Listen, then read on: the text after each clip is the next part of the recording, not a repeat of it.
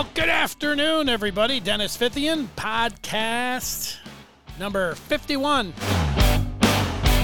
Yeah, ready to get things underway. Got an interview coming up. Talk with Dan Wetzel, the Yahoo Sports columnist. Just got done watching the Tigers, taping this on Tuesday night. Watched the Tigers get a 4-3 victory over the Kansas City Royals to move to 3-2 on the year. So this is the way that the season has looked. They started out miserably on Friday. They bounced back with the two nice, dramatic wins in Cincinnati over the weekend on Saturday and Sunday.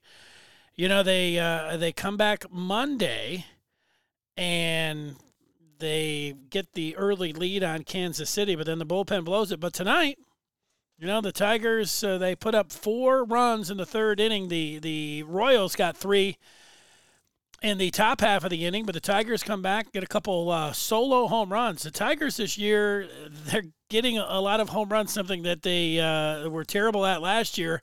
And here they are through 5 games, blasting the ball. And it's been C.J. Cron and their other addition that they made for a 1-year deal, Jonathan Scope. He hit a blast to center field, and that brought the Tigers and got them within 2. And then another 2-run home run from Christian Stewart, his first hit of the year.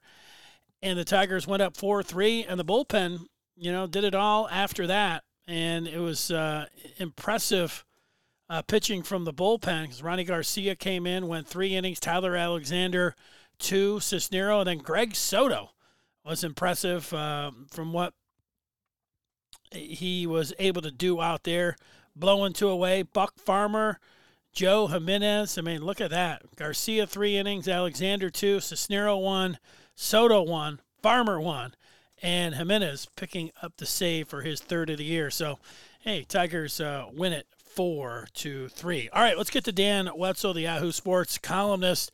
I was working today on the radio in Ann Arbor, back at Sports Talk 1050 WTKA. My co-host was Matt Leach, and we brought in Wetzel, who also does a college football pod. And today the big story with the Marlins outbreak in Major League Baseball and Michigan State and Rutgers shutting things down for 2 weeks because of some positive COVID tests. Just started asking Dan about just where we are with all of this stuff, sports, starting up this week.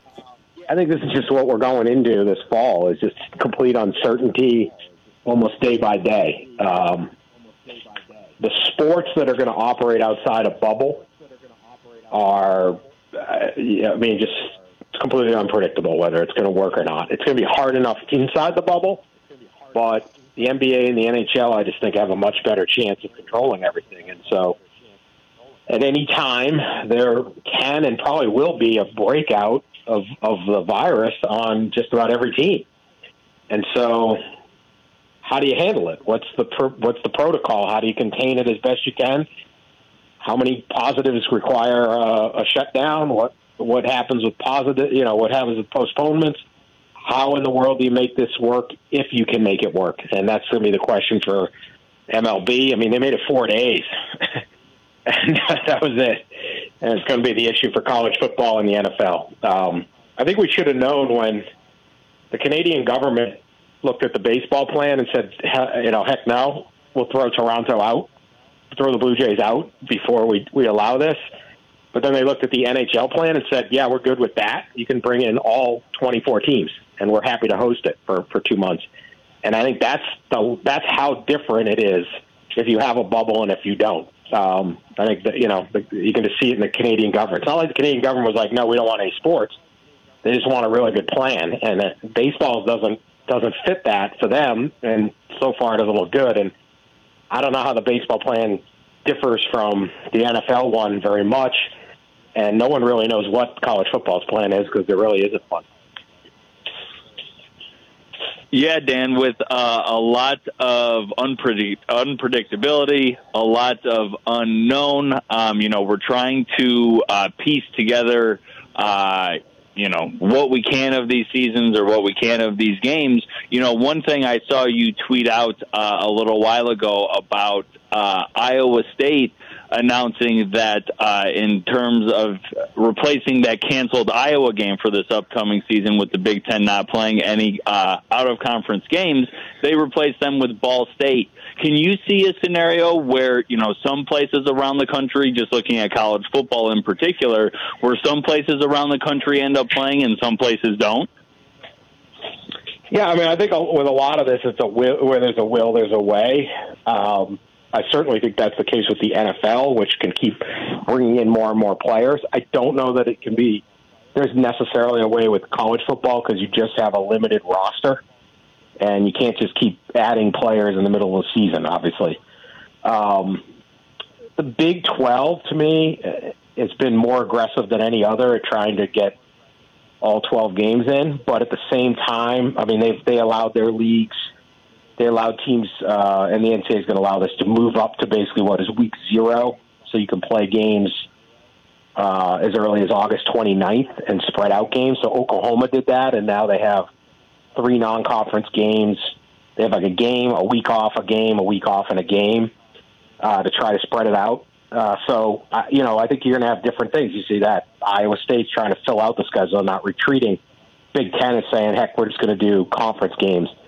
I think in the end, everyone's going to end up with a kind of a conference-only policy and try to spread them out. If I was the Big Ten, I'd start with that week 0 on August 29th and hope to get 8 or 9 games in by Thanksgiving and crown a champion and call it a day. Forget the bowls and all that unless we're in a much better situation in November, and hopefully we are.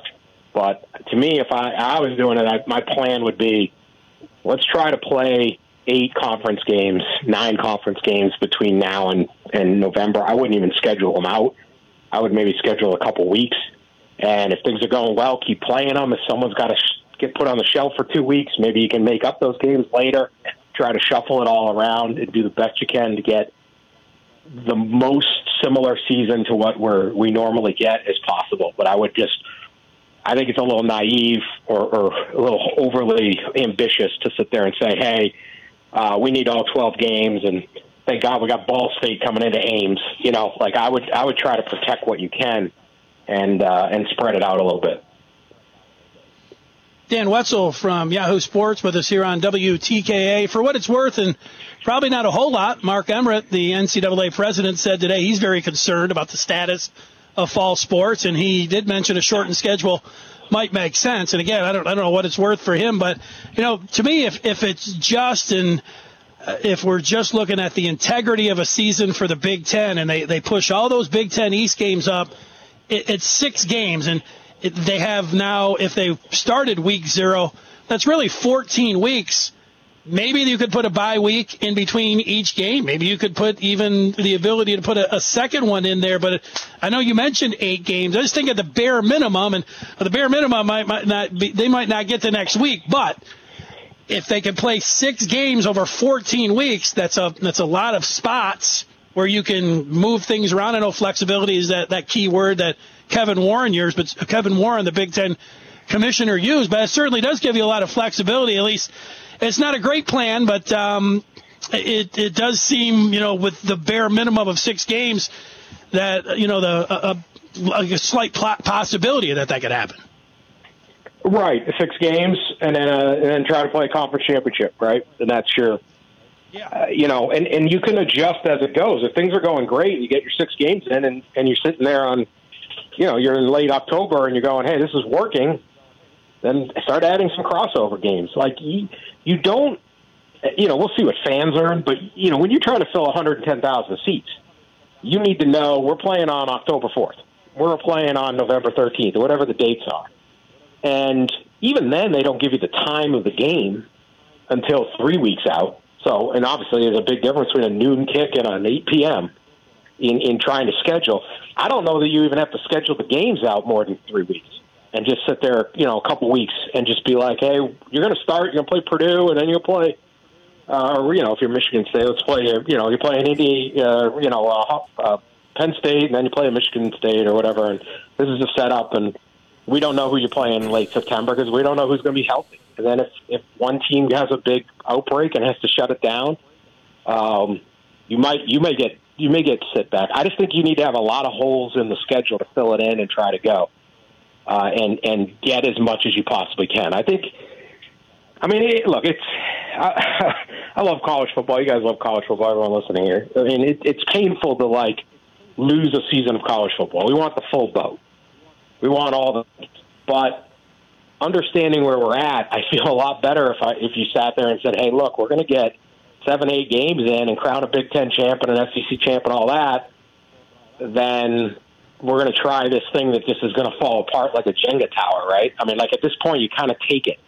Because I just don't know how you can expect teams not to have outbreaks. The Miami Marlins made it one weekend.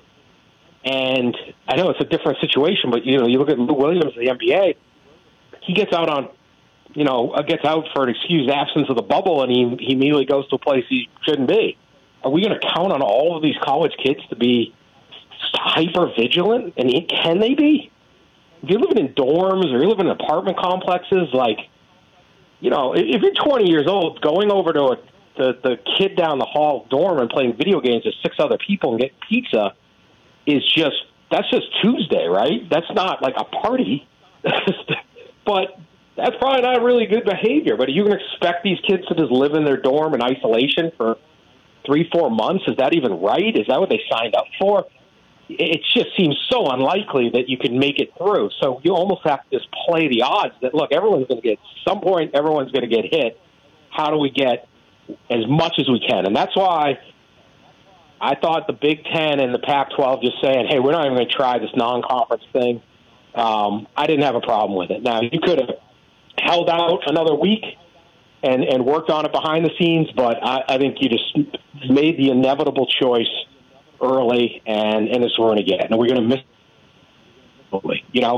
You want those fun non-conference games. We're not getting them. In a lot of states, you have, your traditional rivals, a non-conference, Florida State, or things like that. You're not going to get those. That's, almost hard to fathom. Maybe they can work out a system there. I don't know, but I just want something. And to me, I think you just have to kind of retreat a little bit and go with what you can possibly pull off. Yeah, I'm with you, Dan. Sign me up for 6 games right now, and then give me a Big Ten championship game, and I would take that. I would take that today. Like I said, sign me up for it. Thanks to Dan Wetzel from Yahoo Sports. Coming up, we talked with an old friend on Thursday. Now, if you're listening to this on Tuesday night, it means you're a subscriber. Thumbs up to you. If you subscribe, you get to hear these on Tuesday, Thursday, Saturday, and Sunday night.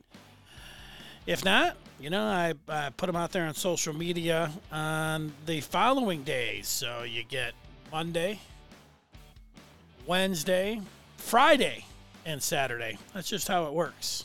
So thanks for listening anyway you're getting it. I appreciate that. Go out and rate it, subscribe it, do all those kind of things. All right, take care. Thanks for listening, and I will talk with you on podcast number 52.